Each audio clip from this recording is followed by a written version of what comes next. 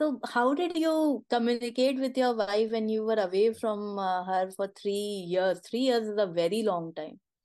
Yes, those days we used to write letters, and almost every day I used to write one letter, and she also used to write one letter. And those inlands were there, and it used to take 7 to 8 days or maybe more. But aim was that we should receive a letter each day. So, but due to our mail services, there were occasions when you don't receive letter for 2 3 days, or you receive 3 4 letters in a day. So those hiccups were always there. But aim was to remain in touch through letters, because during those days mobile wasn't there, and communication on telephone also from those posts was very difficult.